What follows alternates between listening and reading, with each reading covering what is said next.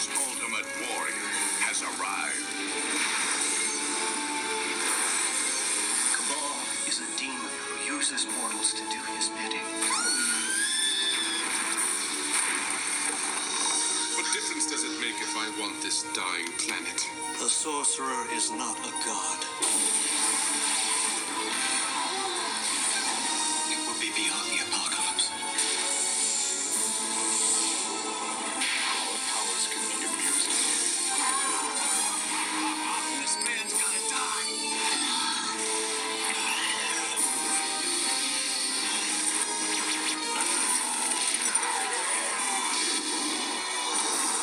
Dr. Mordrid, master of the unknown.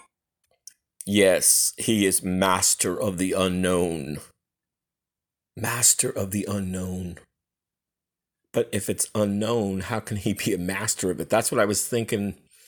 This is Will. This is Sci-Fi Guy. And this is Dr. Mordrid, master of the unknown. And we're talking a movie which, by anyone's estimation, is a ripoff. And I say that very kindly and generously. It's a ripoff of Doctor Strange, but we'll delve into the reasons it is and how it still sustains its own identity, and it's damn good. Okay, before we proceed, before we jump right into magic and sorcery, full disclosure, complete revelation, divulging here, I love Doctor Strange. There, I said it. I know many people do.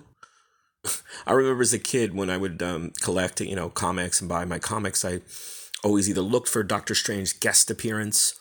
Maybe he was with Fantastic Four or Spider-Man or X-Men. And then I would buy the dedicated Doctor Strange's world, so to speak, and his dedicated book. But yes, I am a Doctor Strange fan. I'm a Strange-o. I'm a Doc Strange, whatever. But so this movie is, and I think will be to any Doctor Strange fan, particularly of interest. So what if I was to tell you that there is a movie, and there is, Dr. Mordrid, which is sort of a cheaper, much cheaper version of Doctor Strange, but it's not a cheap looking version. And that's what's so interesting and so surprising, almost shocking. I'd heard about it, I guess, 5-6 years ago, several years ago, doing research, I guess, on maybe a Marvel property like Doctor Strange, of course, and all of a sudden Dr. Mordrid came up, and I was like, okay. I think I actually had seen it also as the trailer, saw the trailer on, I guess, a Full Moon disc, Puppet Master. I love a lot of the Full Moon titles, and they, specialize in a lot of horror titles mostly. And I saw it, I think, on a trailer as well. I was like, wow, what is this? And it really did impress me. So, now that I've finally seen the film, saw it courtesy of Prime, which obviously Amazon Prime has a lot of movies, and this is a goodie you'll enjoy. But now that I've seen it, what do I think? That's the great part and the really surprising part, because a lot of times you see a trailer, oh, it looks great, and then you watch that movie and it's a bomb. It's a big nuke. It's a big H-bomb, but this is not. It's not. I was chatting to a friend of mine, my friend Todd, and I told him about him, and I sent him the trailer. And he said, ooh, it looks cheesy. I'm like, well, it really isn't. And I'll really emphasize that and repeat it. It's not cheesy. I mean, it's cheap, or it's cheaper. I mean, Doctor Strange's budget was what, maybe 150 million, 200 million, definitely over 100 million. Dr. Mordrid, let's see. They actually don't give the, they don't even give the budget, but I'd say maybe, who knows, maybe $1 million or so. It was produced in 1992. They're calling it an American superhero film directed by the team of Albert and Charles Band. And those are brothers that are, part of the Full Moon roster, the Full Moon Pictures family. And the Full Moon Entertainment, released in 1992. So, what is the story? What is the real sort of, reason that we have Dr. Mordrid? And this is the really cool part. From the wiki, The film was produced by Charles Band and co-directed by Band and his father Albert Band. Oh, I thought they were brothers. It's his father and son. Okay, they went to get the license, of course, from Marvel Entertainment for Doctor Strange. They started the movie, pre-production. It took so long that by the start of the production, the bands had lost the license. So they lost the rights to make a real, authentic Doctor Strange movie. Genuine. Now, their decision, rather than scrap what they had done, they rebranded the film as Dr. Mordrid and made changes to the plot to avoid the copyright problems with Doctor Strange. And originally, the main character, they called him Dr. Mortalis. And it said the main character was originally called Dr. Mortalis for Empire International Pictures and had concept art made by Jack Kirby, the legendary Jack Kirby. So it's a really interesting evolution to think that they were going to make a Doctor Strange movie. This was in 1992. Well, I guess a year or so before, because it was released. Dr. Mordrid was released in 92. So you say maybe it took them a year or so, maybe even 2 years. So I guess they started making it in 1990. And what came out in 1989? Batman. Michael Keaton, Bruce Wayne, and Batman and Tim Burton directed. So everyone was like, whoa, let's get on the superhero bandwagon.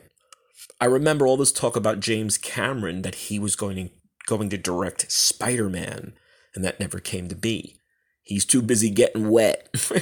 He's too busy in the water between Titanic, between The Abyss, and now Avatar, The Art of Water. So he's a watery chap. But, again, it doesn't take too much calculus and figuring that Dr. Mordrid, I think, was probably a direct result of all these companies saying, we're going to make another, the next great superhero movie. And Doctor Strange might have been the first one made back in 1992 by Full Moon Entertainment. And here are just some, there's many, of course, cast members in any film, but the main cast, the main stars, Jeffrey Combs as Dr. Anton Mordrid. For you Star Trek fans, Jeffrey Combs is probably one of the most prolific Star Trek actors. His, I guess, best role or best known role is Weyoun, the Vorta in Deep Space Nine, who works for the Changelings. Then he played a Ferengi. He played, and then in Enterprise, he played an Andorian. So he's done a lot of Star Trek. Then you have Yvette Napier as Samantha Hunt. That's like the love interest. She's the co-star.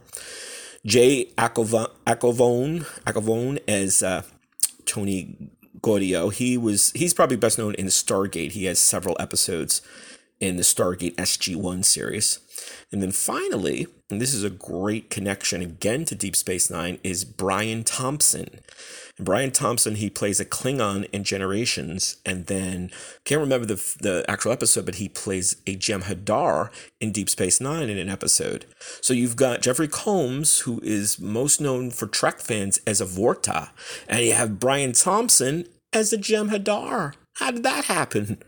But Thompson is great. Brian Thompson is one of my favorites. He's such a great character actor. It says he began his career with a small role in the 1984 film The Terminator. So there you go. So as I always say, go watch and taste the taste of tea. You have to taste it. You have to watch it. It's great. It's just the writing, the acting, the special effects. My buddy Eddie, I sent him the trailer and he said, I got to watch it now because look at these effects. Of course, the trailer always picks a lot of the good ones, the best.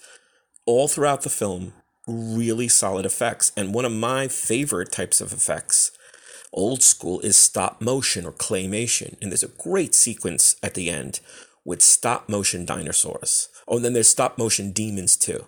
So if anyone likes Ray Harryhausen work, even the California Raisins, that stop motion animation, claymation, you'll love it. Another thing to love. Remember Evil Dead at the end? They have the stop motion in Evil Dead 2. So, love that. Great effects. The acting is great. The acting is excellent. And the writing is really good. So, obviously, since it's a Doctor Strange, ripoff now, we understand that it was developed, then changed around when they lost the rights.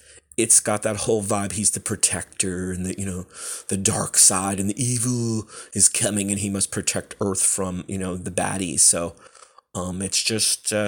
It's great. It's wonderful. I think you'll enjoy. I know any Doctor Strange fan should love. Don't expect a blockbuster. Just expect a really solid, good movie. You won't be disappointed. So go watch. What do you have to lose? I'm looking over the streaming. It's on Prime. It's on Pluto. It's on Vudu free, and it's on Tubi free. So you have many options. You don't have to pay a dime. Go watch Dr. Mordrid.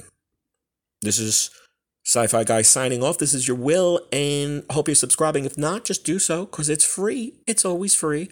Then there's the paid tier. That's it's only $4.99, and you get goodies. You get exclusives and interviews and stuff that the freebies don't get. So decide. Go watch Dr. Mordrid. Enjoy the holidays coming up, and we'll see you soon.